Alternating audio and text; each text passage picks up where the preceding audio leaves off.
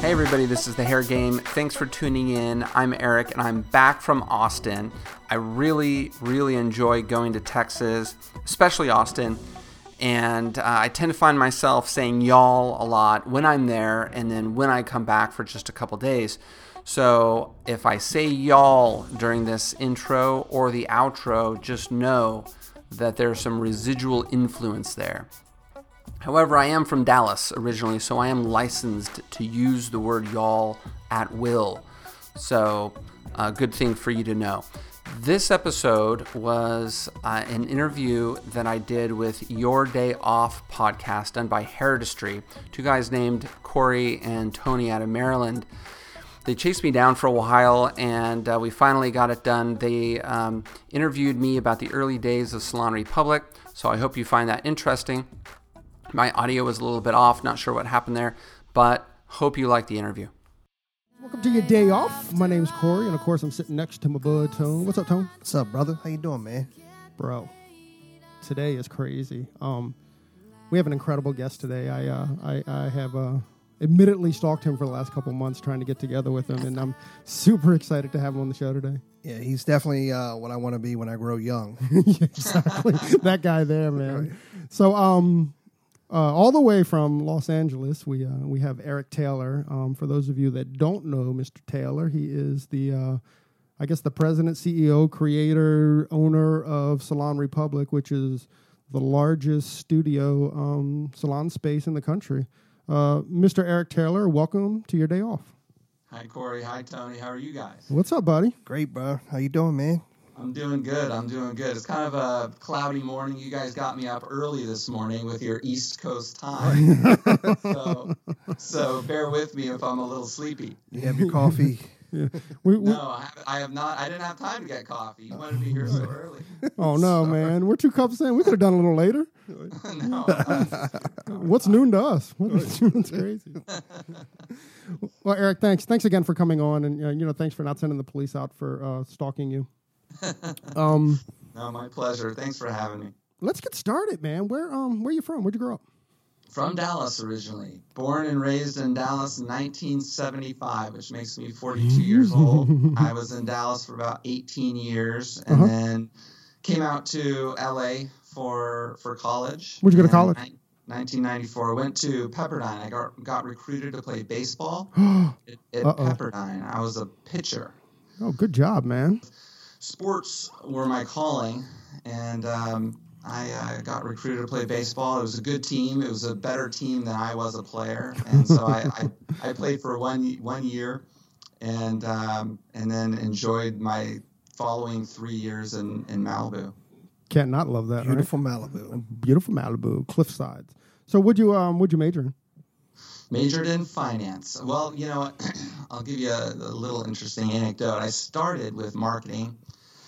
And then the marketing teacher, I want to say it was the first class, he said, I want you guys to go out to the almanac and look at what a marketing major makes, first year out of school, and what a marketing major makes 10 years after getting out of school.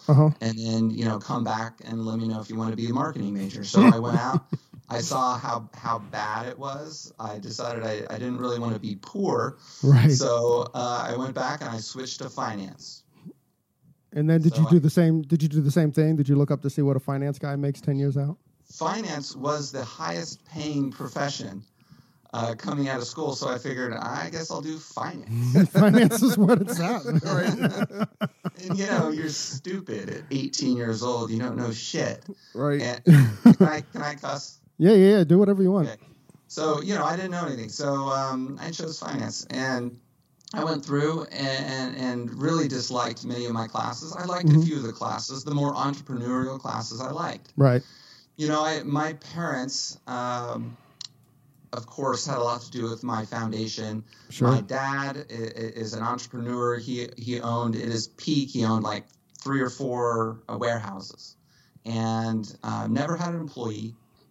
Always did everything very independently. Wow. He had an office in the house. I always saw him during the day doing his thing. So my mom was an artist. She was an oil painter. Mm-hmm. And she learned how to paint when she was raising my brother and I. And she got to the point where she was good enough to actually start selling her work. Right.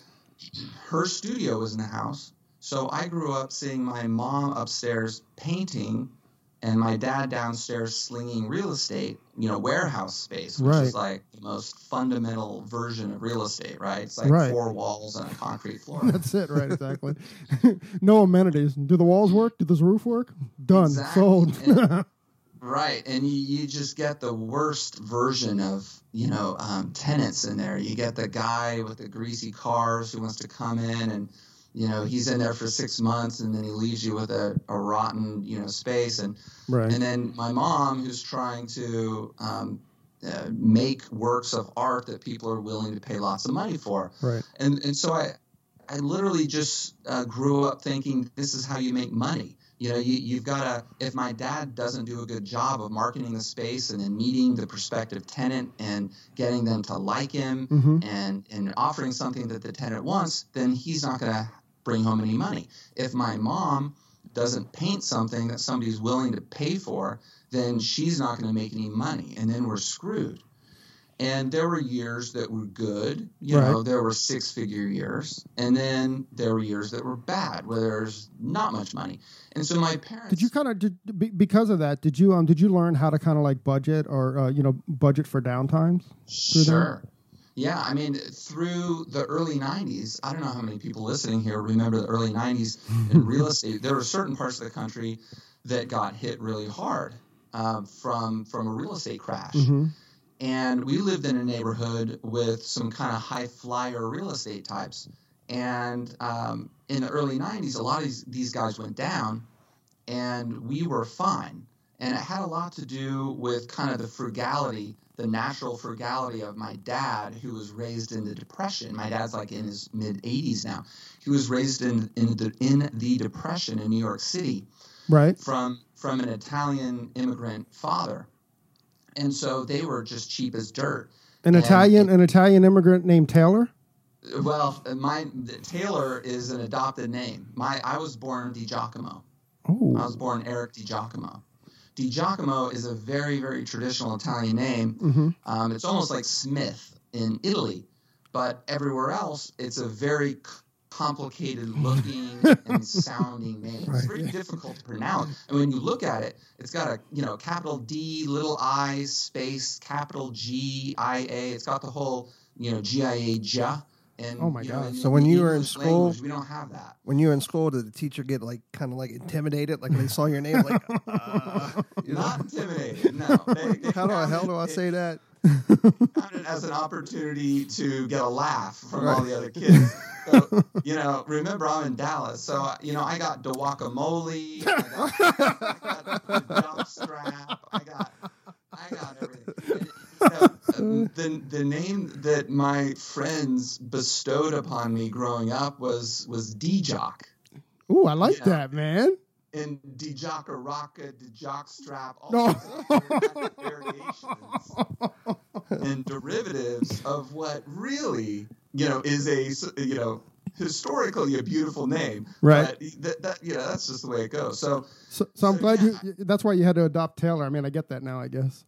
Yeah, I switched my name kind of on the urging. My parents urged me between high school and college to switch it to something that is more usable. Uh-huh. And so, while everybody says, that's crazy, you should have stayed with your name. I mean, I always look at them and I'm like, okay, Peterson, you live with DiGiacomo for a month or two and then tell me how much you like it. I'm glad we're Stewart and Gray, man. Those are so simple and, quote unquote American. Right. Yeah, easy to live with. There is a practicality about a name. No doubt. Sorry, I didn't mean to get you off your story, but I just don't know how we figured out Taylor. From the great. So at least your parents showed you work ethic. I mean, that's right. Yeah, no doubt. So work ethic and kind of a fundamental pragmatism about the way that you go about things. Whether it's the subject matter that you're painting. My mom was the kind of artist who she painted. Of course, she painted what she wanted to paint, but a little bit more importantly, she painted what people were willing to buy. Right. So. You have to be practical about things. With my dad, there's no room for stubbornness. When you're an entrepreneur and you eat what you kill, period. Right. Period.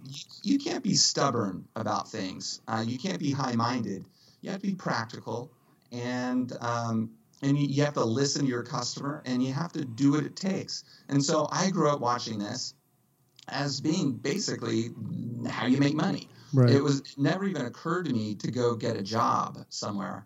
So anyway, fast forward to college, studied finance. I still didn't want to get a job anywhere. I wanted to do my own thing. So I started looking at certain businesses that had kind of a combination of, artistry and commerce. Mm-hmm. My brother, given the same background, he was a little bit older. So he had gone through the same process 4 years before me. Sure. He became an architect. So that was his way to combine it. But he was in a big firm and he hated it. Yeah. The big firm made him stay until 9 o'clock at night and do all this stuff he didn't want to do, and there was no purpose to it and all this kind of stuff. He now, moving forward about 15 years from then, 20 years from then, he's his kind of a sole proprietor architect, right. Independent architect. Has he designed any of yours? Any of your studios? Not. He's in San Francisco. He does mostly residential. He's done a few commercial, but in LA we need people tied in with the city. There's all this. We have our own regulations down here and codes and stuff, so we need LA people. That makes sense. So that's how he did it. I was looking for kind of a way to combine the artistry and the commerce, and I happened upon the salon business when a girlfriend of mine's hairdresser moved to an independent salon. And I thought, wow, that's amazing, because these are artists. They're in there, and they're doing their own thing, and there's really a commercial component to it. It's not just, somebody slinging paint on a canvas expecting people to buy it, but there's a real commercial component. People need to get their hair cut. And I loved that about it. It had kind of it had the whimsy of the art. It had the practicality of the commerce. And so I dove in, and I moved back to Dallas. And Dallas was the original city of this concept, the studio salon concept. So when you went with your girlfriend, was that in Dallas or was that in the LA area? I graduated, moved back to Dallas. Okay, so your girlfriend went to get a haircut, and you were actually in Dallas. So that's right. That's awesome. Right. She called me from the landline. If you guys remember what those are. Oh, we're old enough. We're old enough, Eric. We have you by a few years. And she said my hairdresser just moved to this salon where she has her own space, along with all these other hairdressers with their own spaces. And she's like, you got to check it out. I thought that's incredible. Now, I had already been going around town, walking into salons cold and asking to talk to the salon managers or the salon owners. So I had my eyes set on this industry. It felt right. It felt like something. It was exciting to me. Real estate was not exciting to me. Like meeting some schmo to rent the warehouse space to do whatever he wanted to do, and I had no interest in that. Right. But the salon thing was very interesting to me. I liked my hairdresser a lot. I'd been going to him for years, and we were friends, and we talked about it every time I went in there. So I would walk into salons, and I would take a few minutes of the owner's time, and I would just ask them questions, and I would hang around. I hung around in a few salons in Dallas. I guess I was 22 years old. Right. It was in 1998. All salons have like great energy and stuff. I mean, what 22-year-old doesn't want to kind of hang out, Totally. And of course, there's girls around. It's fun. It's no doubt. Informal sort of environment. I thought it was so cool. A lot of my friends from college were also, of course, finance majors, and they were going on to the .coms. Right. And working in office buildings with, blue or white button-down shirts and dark gray slacks and da-da-da-da-da. And, you just gave me the chills. Yeah, I know, right? Not sleeping because they're working 90 hours a week and all this other stuff. I had one friend who started having trouble with his eyes. And so he went to the doctor, and the doctor said, if you don't start sleeping more, you're going to lose your eyesight. Whoa. You can lose your eyesight from not sleeping, from sleep deprivation? That's what he told my friend, and that's what my friend told me. That's scary. Forget that. That does not sound like something for me. So I liked the salon environment.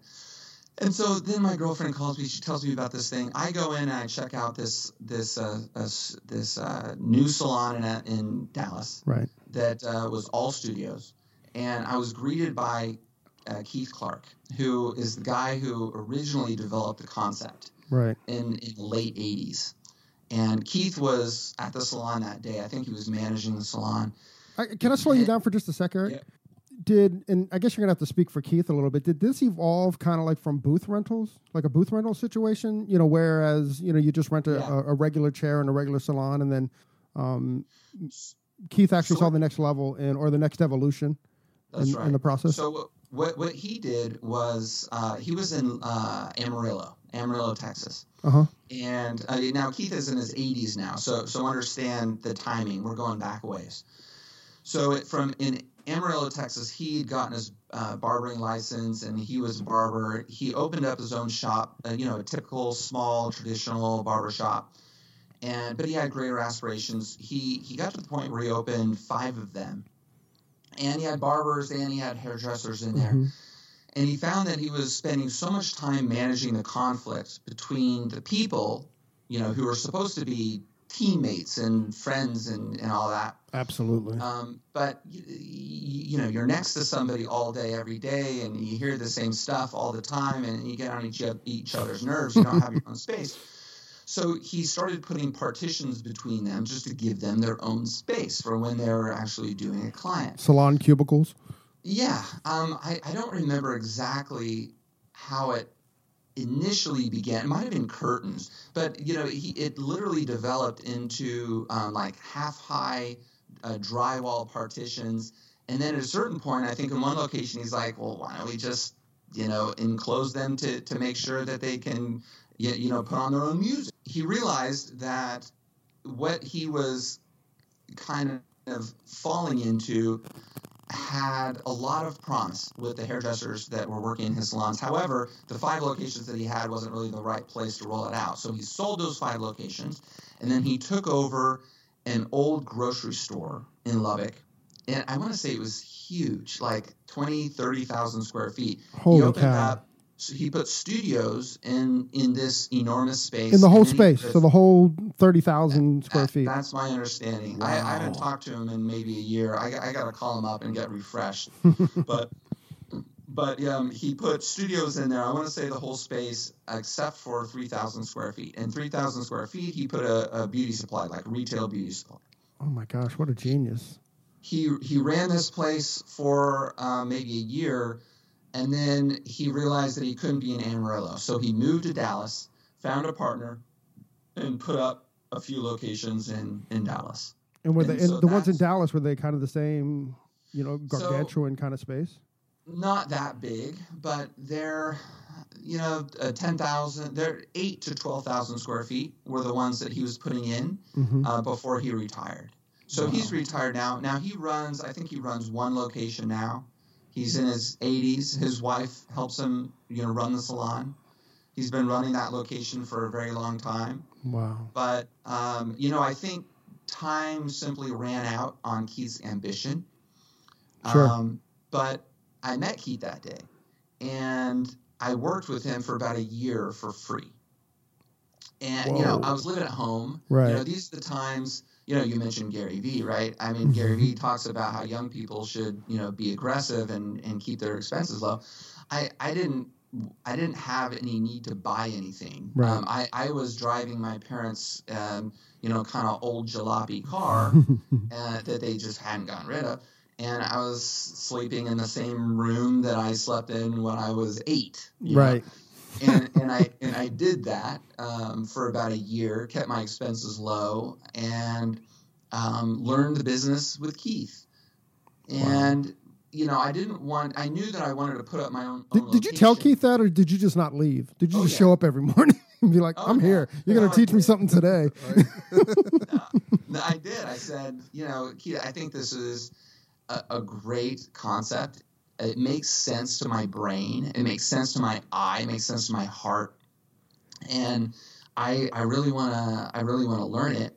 And then, maybe I can go back out to LA and do it. And he's like, sure. I promised him I wouldn't, compete with him in Dallas. Sure. And of course, at the time, it was almost an arrogant thing to say. How could I actually compete with him? But was your ambition always to kind of get back to LA and you were looking for your angle, or were you just like, I'm going to do this? But I was, dude, I was totally adaptable. I can't say that I was gunning to get back to LA. I can't say that I was gunning to make a certain amount of money. I wasn't. I had no restrictions. I had no expectations. That's beautiful.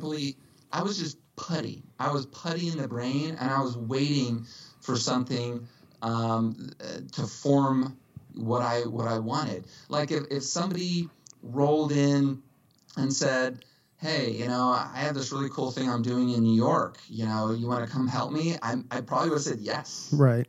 So it's like the serendipity of life that, you're out there and you're just kind of trying to put your fingers in a bunch of different pies and you're throwing spaghetti at the wall and you want to be adaptable. You don't want to be stubborn. I mean, I'm looping this back unintentionally to what I said about my parents. Right. You don't want to be too stubborn about things. You want to be open and you want to see where things take you.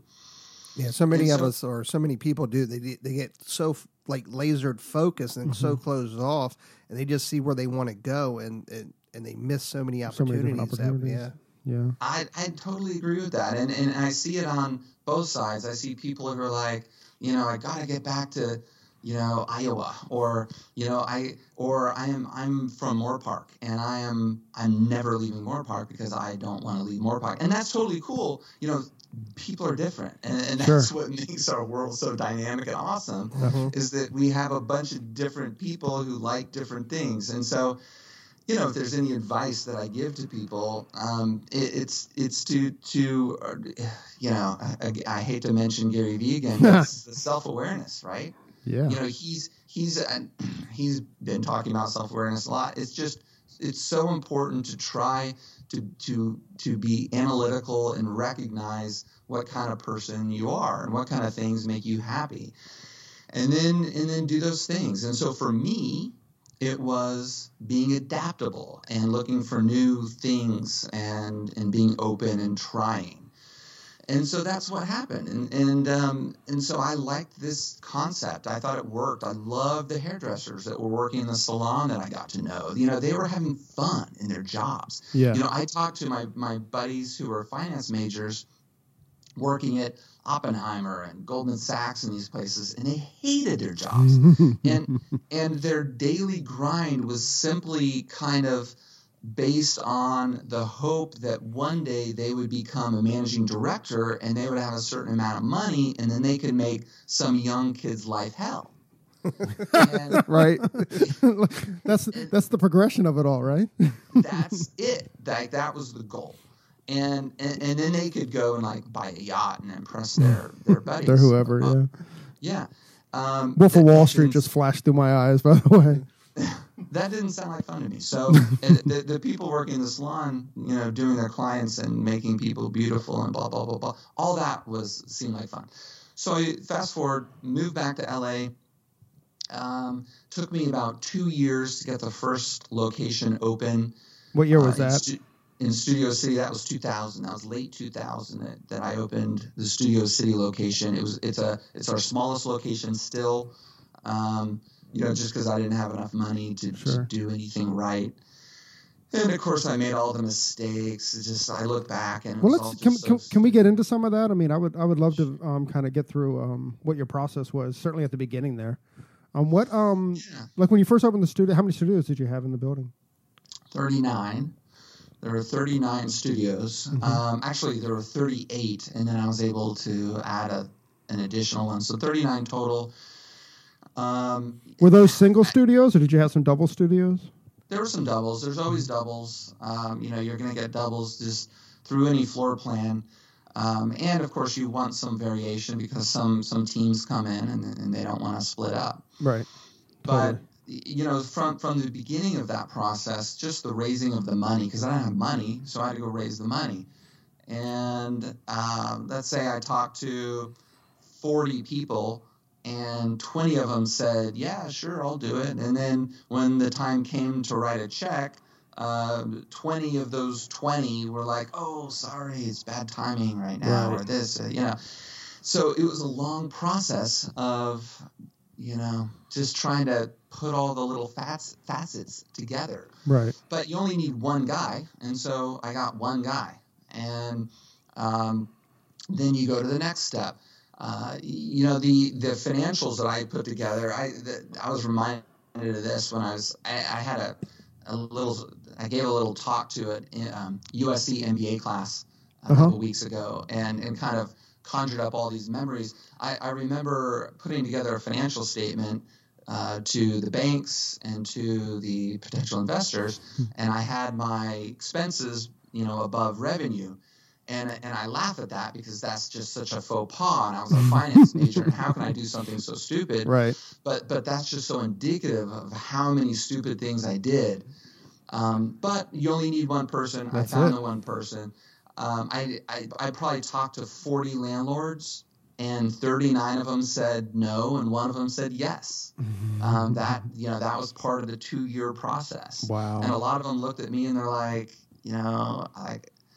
you're right out of college. You've never been in this business before. Like, why would I rent you? I mean, you get that though, right? Square feet. Like you get it now, right? Of course. What do you bring to the table?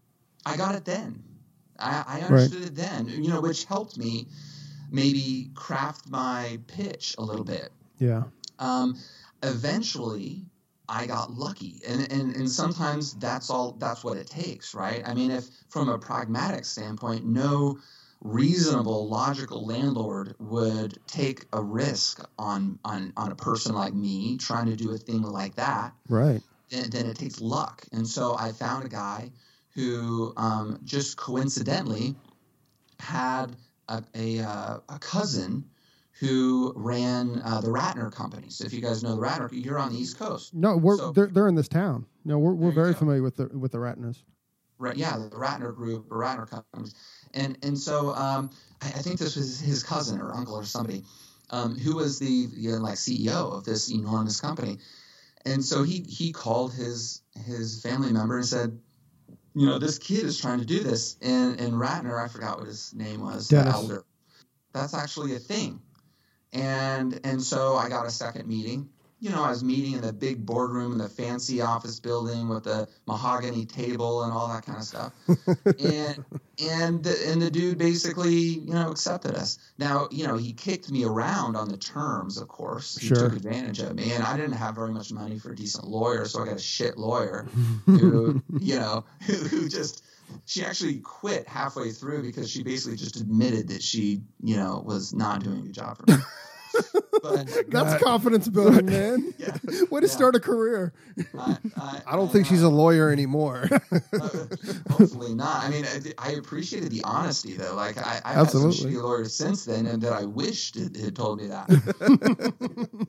So we opened this space, and I chose the wrong contractor. I did the wrong this. I bought the wrong that. I bought salon equipment. The salon equipment I bought was good equipment. However, when I kind of contracted for the shipping of the equipment to the salon, I didn't realize that most shipping companies, as a standard, they just drop the boxes onto the sidewalk. They don't actually bring everything into the space. And we were on the second floor. Get a hand truck. To the second floor. Yeah, we were on the second floor of the shopping center in L.A., on a busy road, Ventura Boulevard. And this shipping company dropped 40 styling chairs in boxes, very awkward sized boxes. Oh, my gosh. Boxes, plus 40 shampoo units onto the street, stacked them high because there wasn't enough room along the sidewalk to stack them up all on the ground. So they stacked them up high and said later. And so I was. So you're standing there looking at this like mountainous arrangement of boxes, and I can see you scratching your head, like looking what the hell am like, I going to do, man? Yeah, I'm like, dude, where the fuck you going? That's what I said. And he says, I'm going home to have dinner. Yeah, and he's like later. So gets up in his cab and drives away. And so I'm looking at this mountain, this wall of boxes on Ventura Boulevard, like traffic 3 feet away from these boxes stacked above my head. And I'm on the second floor, and it's just me. I didn't have enough money to hire anybody to help me. Oh, and even if I did, I'm not even sure I was smart enough to know how to hire somebody or like where to look. Where do you look? This is like pre-internet. Well, I mean, there was internet, but there wasn't internet like. It wasn't like Craigslist, right? There wasn't. Exactly. Yeah, there might have been Craigslist, but who knows if there were people on there? I didn't know about it. So just Craig. Yeah, exactly. So I carried all the boxes in there. And, of course, it took me, 5-6 hours. It took Bro, how heavy are those boxes? Are insanely heavy. Oh, yeah. 80, 90 pounds each. Dude, your guns must have been awesome. I kind of laugh because I have a really shitty back. And I literally credit that one day to my shitty. I've had a shitty back, I think, since about then. Oh my gosh! Probably had nothing to do with starting a business, but probably carrying all those boxes. I know. Well, that is starting a business, though, right? It's like true. It's doing all the stupid shit, yeah, and getting through the stupid shit. It's being adaptable enough to make it through all the difficulty, because the difficulty that you foresee, before you start isn't anywhere close to the difficulty that you actually end up going through. Like, I had no idea the things that I would have to do. I didn't have enough money to pay the contractor to lay the floor for the studios. So I had to lay the tile floor for the studios myself. Had you ever done that? Before. Never done it before. And again, this is pre-internet, so it's not like you can YouTube it. Right, exactly. So I think I bought a book. I don't remember exactly, but yeah, I think I bought a book, and I laid the floor. And, that floor is still there today. Now, we've laid better floor over it since then. But if I pulled away that better floor, that shit-ass floor that I laid, like all askew and stuff and out of level, is still there. Dude, you have to take a picture of that next time you pull the floors. I mean, that's just like, that's monumental, right? I know. These are the things I don't think about anymore. But anyway, so you do things like that. And then, I started showing the salon to prospective hairdressers, and some people liked it right away. And of course, that's the energy, that's the oxygen that. So I'm sorry, Eric. So when you first got back to LA, so this salon or this studio concept had never been explored there. You were the first studio to come in. So when you're talking to prospectives, like, it's a whole new game. Like, your pitch is completely different than anything they've ever seen or heard, right? That's right. So it's that's a great point. And it required a whole lot of hand-holding. It required hours of time per person. Nowadays, people, especially around LA, they know about us. They get it for the most part. Mm-hmm. So it might be, a 45-minute tour where you get to know the person. Right. And they get to know the salon and us. But back then, I would spend the first half of the day with somebody. And I would literally, I had pictures of Keith's locations. Mm-hmm. So I at least had that so I didn't seem like a maniac. That this was actually something that was viable and a viable way to work as a hairdresser. Right. And so, of course, I had some people who came in and said, "You're nuts. It'll never work. Why would you ever think that this would happen?" He hired him 5 years later.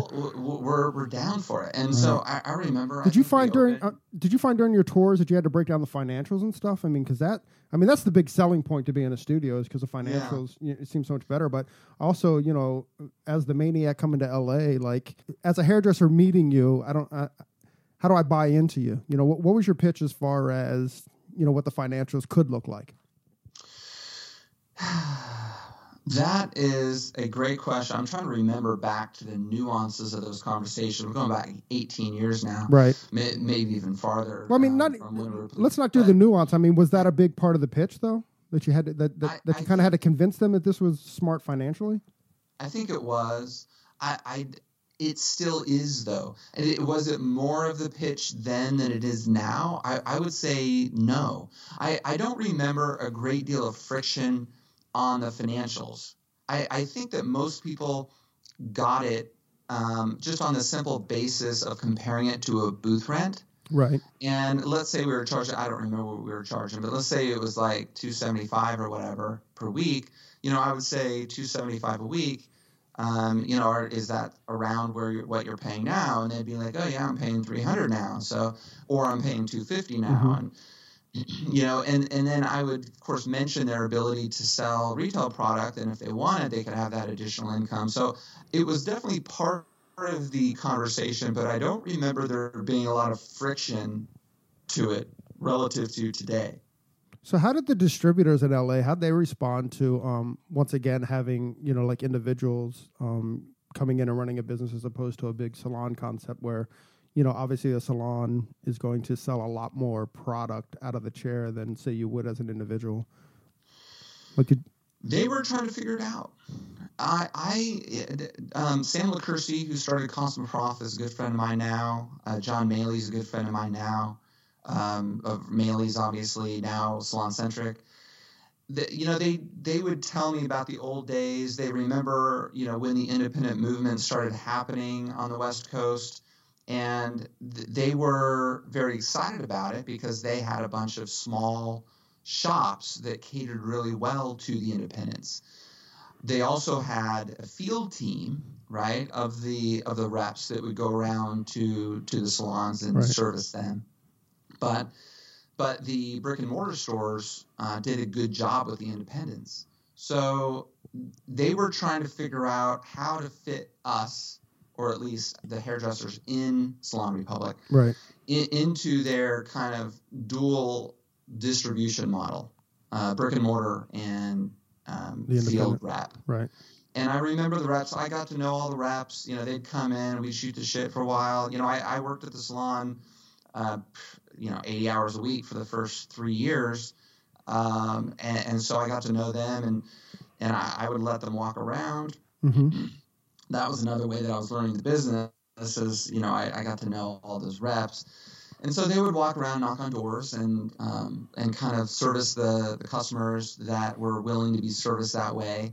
But otherwise, the hairdressers would go to the brick and mortars. Mm. I think they're still trying to figure it out here on the East Coast because, it's, you guys were, I think, 15 years ahead of us in this independent movement as far as studios.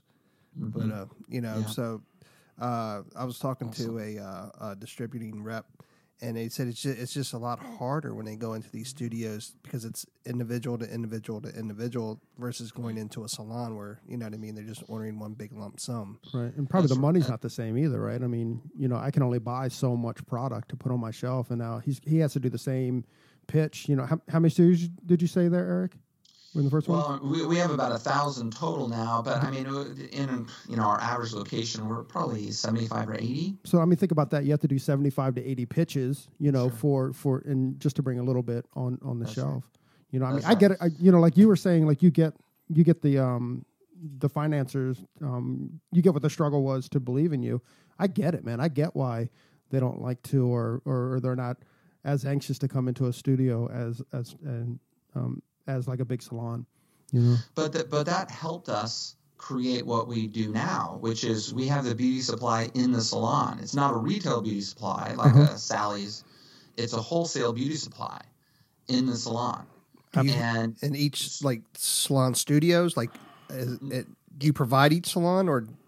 So if you walk into one of our locations, let's just speak in a micro level. So you walk into our Hollywood location, which we opened 6 months ago. You walk in, and there's 2 managers that are sitting at the front desk. To the right of that front desk are display cabinets with product in them. To the left are display cabinets with product in them.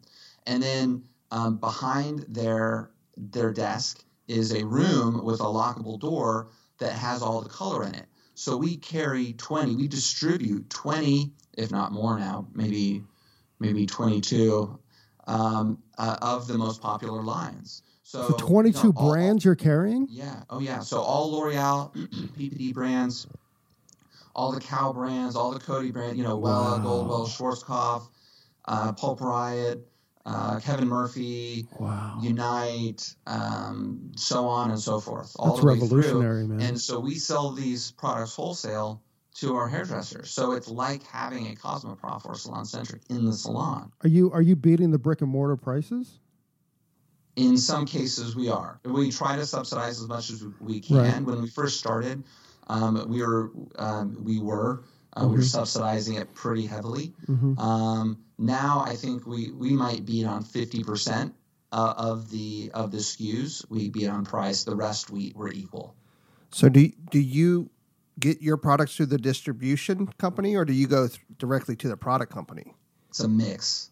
It's a mix, and frankly, I don't do that. So we have a team of people who are much smarter than I am who know everything about that. Right. And so they manage the relationships, with the manufacturers and all that kind of stuff. Eric, that's revolutionary. I mean, that kind of I'm kind of dumbfounded because I'm just kind of blown away with that thought. Thank you. Did that idea come from Keith Clark when you said he had in that $30,000 or 30,000 square foot studio originally in Amarillo, and he had a 3,000 square foot beauty supply store? Is that sounds related, but it's not, because my understanding of what he was doing there was that was a retail oriented, 3,000 square foot beauty supply. Closer to like an Ulta model then? Yeah. Well, Ulta, or maybe, somewhere between Sally's and like, what do you guys have out there? Do you have like a Planet Blue out there? No, we have like Sephora and Blue Mercury, that type of thing. You go. Blue Mercury is what I was trying to think of. So, and then on the West Coast, we've got Planet Beauty. Mm-hmm. Kind of your traditional small, boutique-y feeling, beauty supply that sells retail, right. But they sell a broad range of retail. So, just hair care. That's kind of what he was doing. The nugget of this idea came from essentially just my experience sitting at the front desk of that first salon, watching the hairdressers run out of the salon all day long because they got a last-minute client who needed 6N. And in LA, you're talking about our struggles right now, man. Like, my heart's in it right now. It's like how many times I've had to run out because I've run out of color, or you're running around studio to studio to be like, oh my gosh, do you have this color? Of course, yeah. And like, how often do you want to get hit up for color, much less hit all your buddies and your neighbors up for color? And so, I saw everybody running out of the salon, and in LA, traffic takes forever. So it might be 2 miles away, but it takes you 20 minutes to drive there, 20 minutes to get back. It's a waste of time. Sure. So I saw this for years. And then I was fortunate enough to meet Sam LaCursi of Cosmoprof and John Maley of Maley's, and I had bought lunch for them many times and just tried to formulate how we could combine some sort of, wholesale distribution element into these studio concept salons. And it doesn't make sense if the salon is smaller. If we're talking about, the other guys, the franchise guys who do the 4,000 square foot salons with 20 studios in them, it doesn't make any sense, right? Because you need somebody there.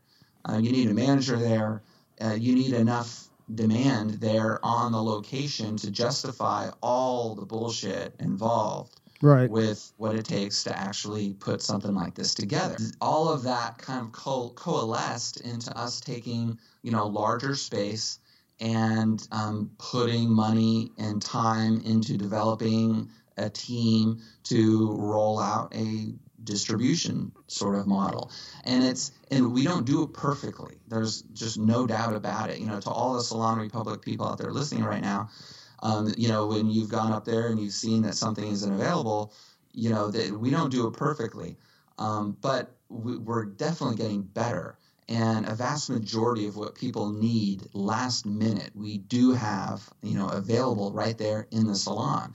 And so it's taken us years to get to that point. It probably took 2 years to get to the point where I even started talking to L'Oreal, because I just needed to make sure if it even made sense.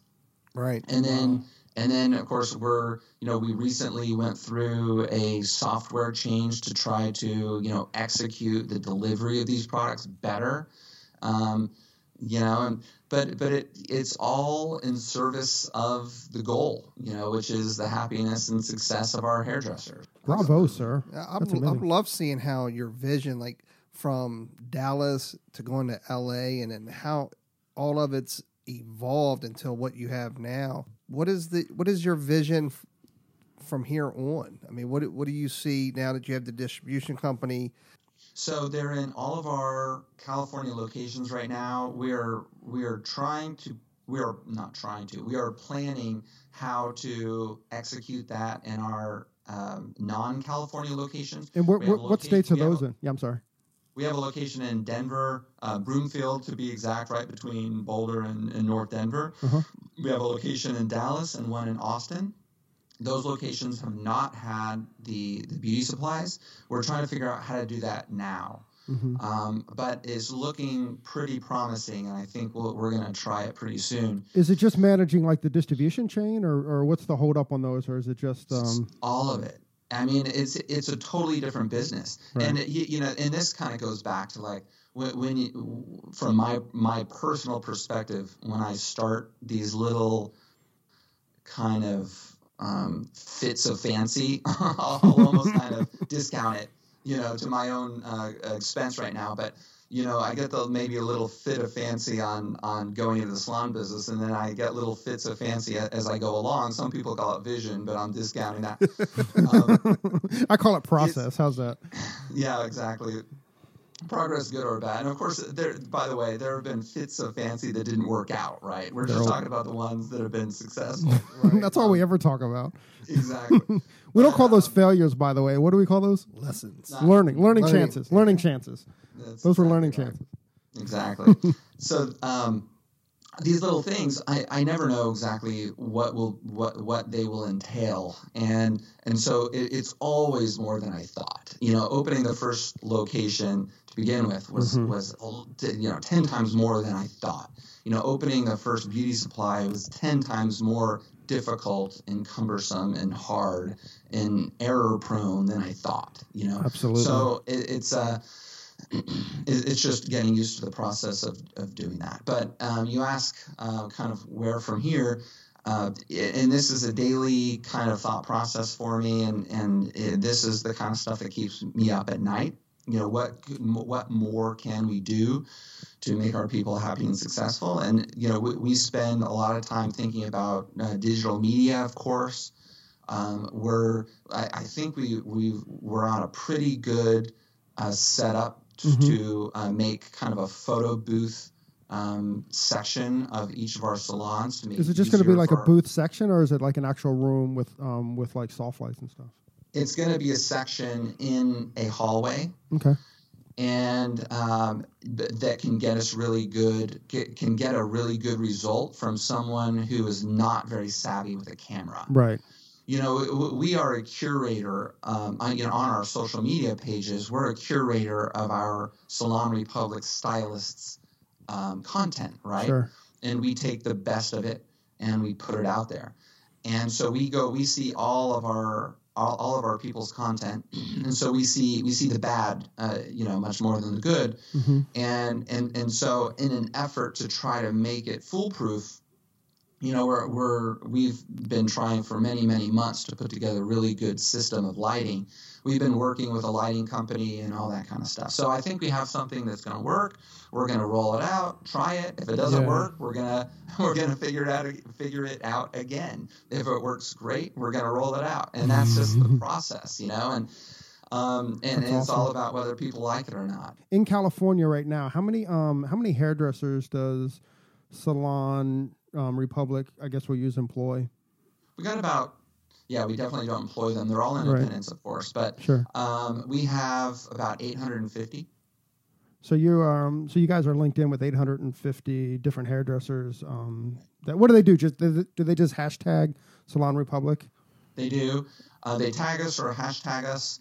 And by the way, I definitely need to maybe amend my answer. We don't have 850 hairdressers. We'll have 850 beauty pros. So, we have maybe 100 who are facialists or, brow artists and things like that. So let's call it 750 hairdressers. But we definitely curate from all of our beauty pros. We'll put, we have some very successful, brow artists who are heavily followed worldwide. Right. And so we definitely repost them as well. How did you curate all these people, man? I mean, 18 years. I'm just, Eric, once again, I'm just kind of blown away how you do that and how, even the names of the business that you, they're working in Salon Republics. You get your Guy Tangs and your Philip and your Zito, and I'm sure there's 1,000 other names that I'm missing. I mean, there's 700 other names that I'm missing, I guess. But it's just amazing that, not only are you curating hairdressers, but you're curating the killers of the business, and with that comes ego and stuff too, and how you kind of you've put a system in place to manage all that's just remarkable to me. Funny you mentioned the ego thing, because that I've been thinking about that a lot, but I'm going to answer the first part of your question first. And I literally think it's just based on making sure that we offer a foundation of support to a hairdresser who has a good business and who is willing and able and excited to be independent. And that's just it. So, the guys like Philip and Ricky and Guy, and, they've become, famous in our industry.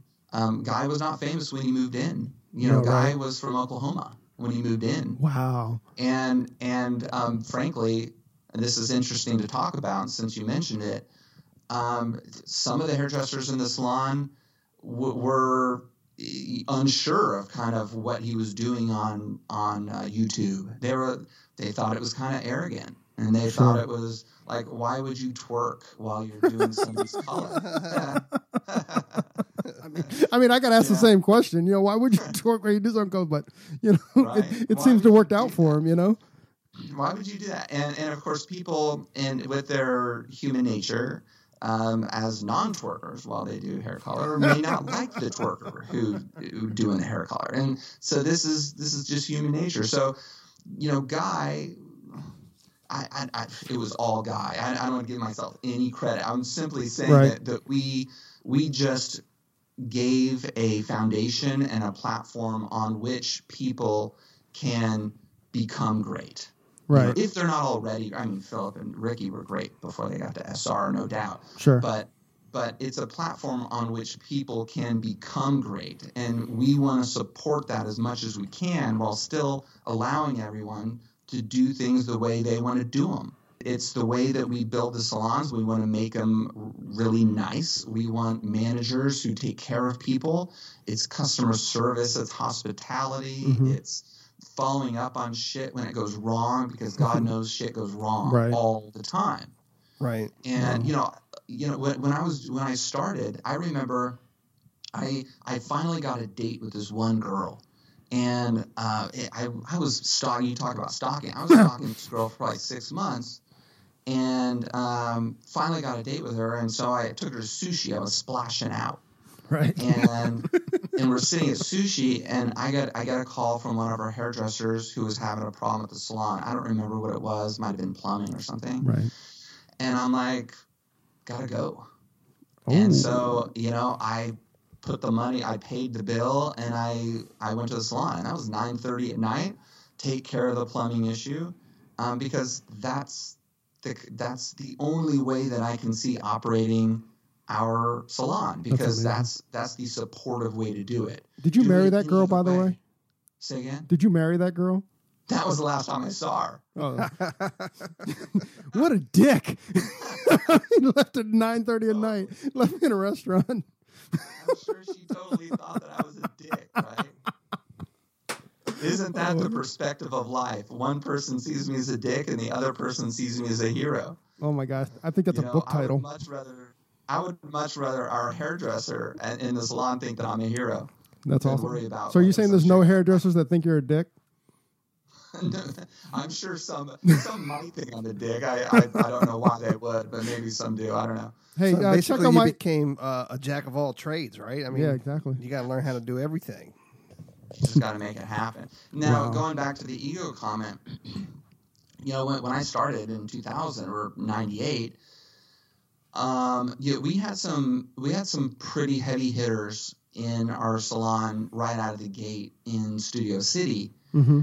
And I got to know these guys pretty well. And frankly, they were kind of dicks. And, they had some celebrities. Uh-huh. And they walked around like they were the best thing going anywhere. They didn't give the time of day to any of the stylists if they didn't think that stylist was on their same caliber. Right. I remember seeing this. And, of course, I had to manage for that sort of personality. But I'll never forget that. Now, fast forward to where we are now, through the digital revolution, through the change in, the industry from kind of an audience standpoint and the way that our industry is so exposed now through digital. And the guys like, Guy and Ricky and Philip and all the other heavy hitters at SR and the other heavy hitters that I know who are not at SR, they're just nice people. Right. I mean, like Ricky and Philip, the nicest people you would ever meet, and so humble. Absolutely. So down to earth, so cool to all the other hairdressers around them, in the Hollywood Salon Republic. Guy walking up and down the halls, with his phone, with his millions of people watching, saying hi to the, a bread and butter, salt of the earth hairdresser right next to him. Right. They're all like that. And I'm not so sure if it's which way it happened. I don't know if they got that way because they realized they had to be that way because they needed to be perceived that way, or if they garnered their audience and followers because they're that way. Right. I would suggest it's maybe the latter. I agree. I think it's absolutely the latter because, and also, what is the big fish in the small pond kind of game too, right? Like now, if you look at Instagram's exposing that there's a lot of talent no matter what city you go into in this country now, and the rest of the country knows about them, Yeah, absolutely. It's the democratization of talent and, of education and exposure, and that kind of filters down to talent. Absolutely. Right?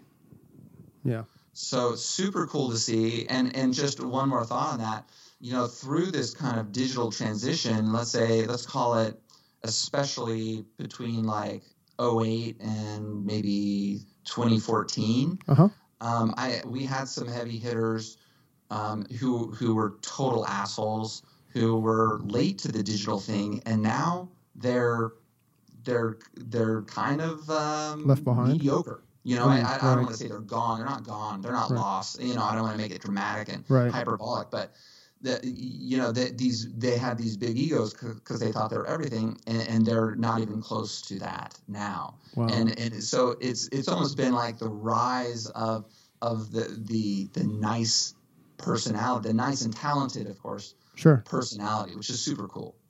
It's amazing, right? Just that just kind of gave me a perspective that I hadn't really had before. But you're absolutely right. Like you see these people. You see these hairdressers on I almost said the social media. Oh my gosh. You see them on social media, and they all seem like people you want to hang out with. But that's probably, like you were saying, that might be their appeal too, right? Like you don't want to. I definitely think it's part of their appeal. You don't want to see somebody on social media shitting on somebody else. We have enough of that elsewhere in the world. Absolutely. So earlier you were talking about when you bring on people, you want to assure that they have a good business. What's that process like? How do you assure that let's be honest, can make their rent every week? Right.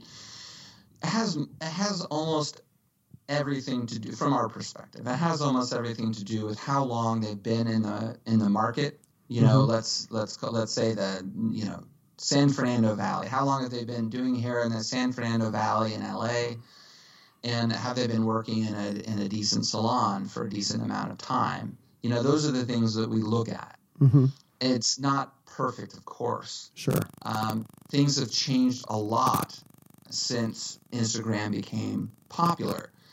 We now, the Instagram's kind of turned what I initially said on its head a little bit. It used to be where we wouldn't take someone who was newly or 1 or 2 years out of beauty school, because we just felt like they would be better served in a kind of traditional salon where they had maybe more support and less reward, right? Uh-huh. But that has changed. I mean, we have people who come out of beauty school with, maybe not a full book, but like 80%, 90% of a full book. Because, that's amazing. Because they're good at social, and they're good at people, and they're good at hair, and they price themselves properly and all this kind of stuff.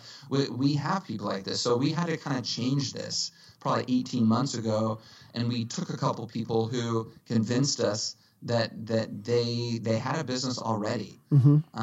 And it was, they've been doing hair in their homes, or, they were working in their friend's salon, or they were constantly packed in beauty school for people to get in there to see them. Right. And it worked out. So we just do the best we can, to analyze all the little data points of what we get. There is an application process to come in, and we look at it all.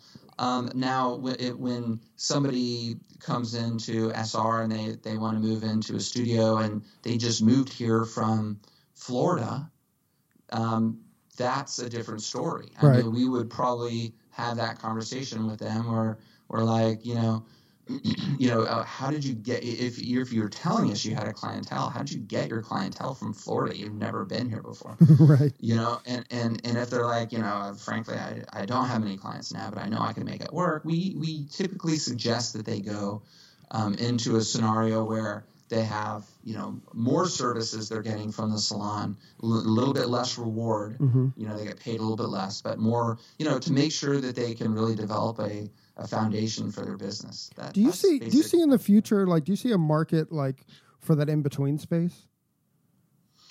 Yeah. So I mean, we constantly try to develop that in between space. Uh-huh. With our studios, even though of course it's very difficult. We know that there's limitations there. So we opened what we call the Lab in Hollywood, which is 5 stations in a large studio. It has no ceiling on it, so it's kind of open. Uh-huh. And there's 2 shampoo units in it, and there's a dispensary to wash out your bowls, and there's cabinets with brushes and bowls and capes and stuff for people to use. There's towels. We do everybody's towels for them. And Whoa. you can a hairdresser without a full clientele can reserve a station by the day. Oh my gosh, that's genius right there. Thank you. So I don't know if it's genius, but I have to say that. Well, time will tell whether it's genius or not. Right. But it's just another way for us to try to support the hairdresser who maybe is not ready for a full studio. Yeah. And so it's a cool space, super cool space. And it's definitely been gaining traction. People have been learning about it. People have been using it more. You can go on to our website and book it. You pay with a credit card. It's $95. We try to make it simple and easy. And so that's kind of one. So you reserve that chair for $95 for the entire day?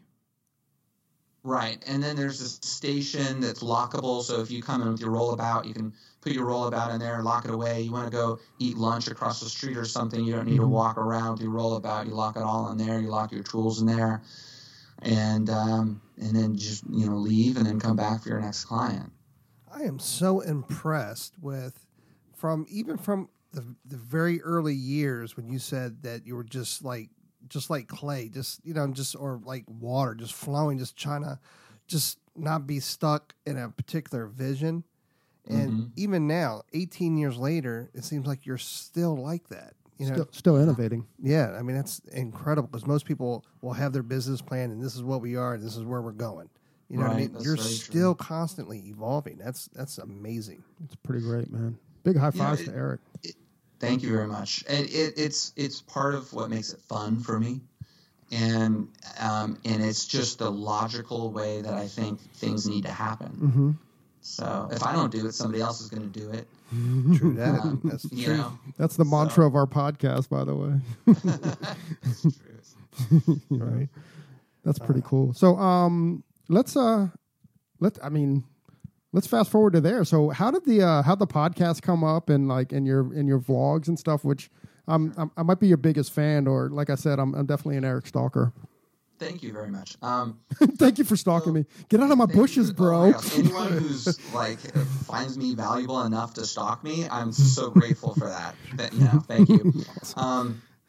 He's gonna leave me out for sushi. We call it the Hair Game, and it came about from kind of the process of me having these one-off conversations with our hairdressers over time, over all the years.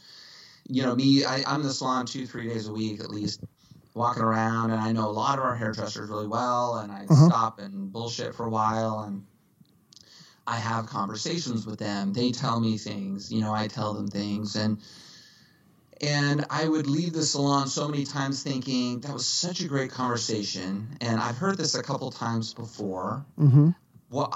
How do I let everybody else at Salon Republic know about what we talked about? Because there was value that came from that exchange. So your intention was just to have an avenue for your 700 other hairdressers, or your 850 other beauty pros. I like that. That was just the avenue. So the rest of us that are on the East Coast, we just benefit from that. Pretty much. Well, thank you, sir. So, we've got 1,000 across our non-California locations in total, California plus non-California. And so it was basically, the idea was just to scale those individual conversations across all of our people. Mm-hmm. That was the original idea. And so it's like, okay, well, how do we do that? You put a camera in front of me, and then I say something, and then we send it via email to everybody, or do we put it on YouTube, or do we put it on Instagram? How do we do it? And then, over time, we just kind of, the idea gelled into what it is now, which is basically a video blog, which is on our website, hosted by YouTube. So you can see it on the website, salonrepublic.com, or YouTube, which is the Hair Game on YouTube. Mm-hmm. And then, love that name, by the way. And the podcast really came about because I didn't believe, and the marketing people in our office, we didn't really trust that people would be willing to sit down and, dedicate their visual time as well as their kind of audio time to watching me or somebody else sit there and talk to them about, some hair business related matter. Right. And so we thought, okay, well, maybe a podcast. And right about that same time, I run into a friend of mine named Sharky, and Sharky's like, hey, have you, what you're doing with Salon Republic reminded me of something that I listened to on a podcast the other day. And I said, podcast, what the hell is that? And so he grabs my phone, shows me where the podcast app is on my iPhone, and downloads a particular podcast and says, listen to this. And I was hooked from like the first 5 minutes. I was hooked. And it's basically all I do in the car and when I work out is listen to podcasts or audiobooks. Okay. Have you listened to our podcast, Eric? I have not yet. I apologize. I do totally intend to, but I have not yet. Yeah, listen to this guy, Eric Taylor. We're going to have on in a few weeks. That'll be the first one he listens to. Definitely not listening to I'll give you a download, but I'm not going to listen to this. That's awesome. Well, sir, I think we're wrapping up now. Your journey for the hairdresser, because it's not even in the hairdresser, but for the hairdresser has been remarkable, and so inspiring. So what you have done for the hairdresser has been amazing. I mean, it's just innovative. We feel what you're doing on the East Coast, because Tony and I were in a studio situation, and it's very much because of what you've created out there on the West Coast. And by the way, when you had that meeting with the Ratners, they are now doing the studio concept. Absolutely. Right. So Salon Plaza, right? Isn't that called? Salon Plaza. Yep. Thank you, Eric. I thank you guys. I appreciate it. Thanks for paying attention to me and caring about me enough to have me on here. And I'm gonna go now. I feel so guilty. I'm gonna go and I'm gonna listen to the first episode of Your Day Off. Awesome. with a cup of coffee. With a cup of coffee. That's right. I definitely need a cup of coffee. So Eric, we'll make this official. Eric Taylor of Salon Republic, thank you very much for joining us on Your Day Off. Hey guys, thanks for listening. I want to give a shout out to a past episode called How to Use a Smile. If you've listened to it, this is a reminder to use those tools the best you can. If you haven't listened to it, go back and listen to it. It's relatively short, but I think it's one of the most powerful and valuable episodes that we've done. And it's valuable for everybody, not just hairdressers, but especially hairdressers, because as hairdressers, you see so many people during the day. And you have so much influence, disproportionate influence on the people around you because you see so many different people. So go back, listen to it, use it, and let me know about it. Have you used it? Has it benefited you? Have you seen results? Do you like it? Or is it totally annoying? You can't do it, just can't work yourself up to do that. I want to hear from you. Please leave a review or DM me on Instagram or Salon Republic, of course. I read it all. And love you guys. Have a great week. And I'll hitch up next time.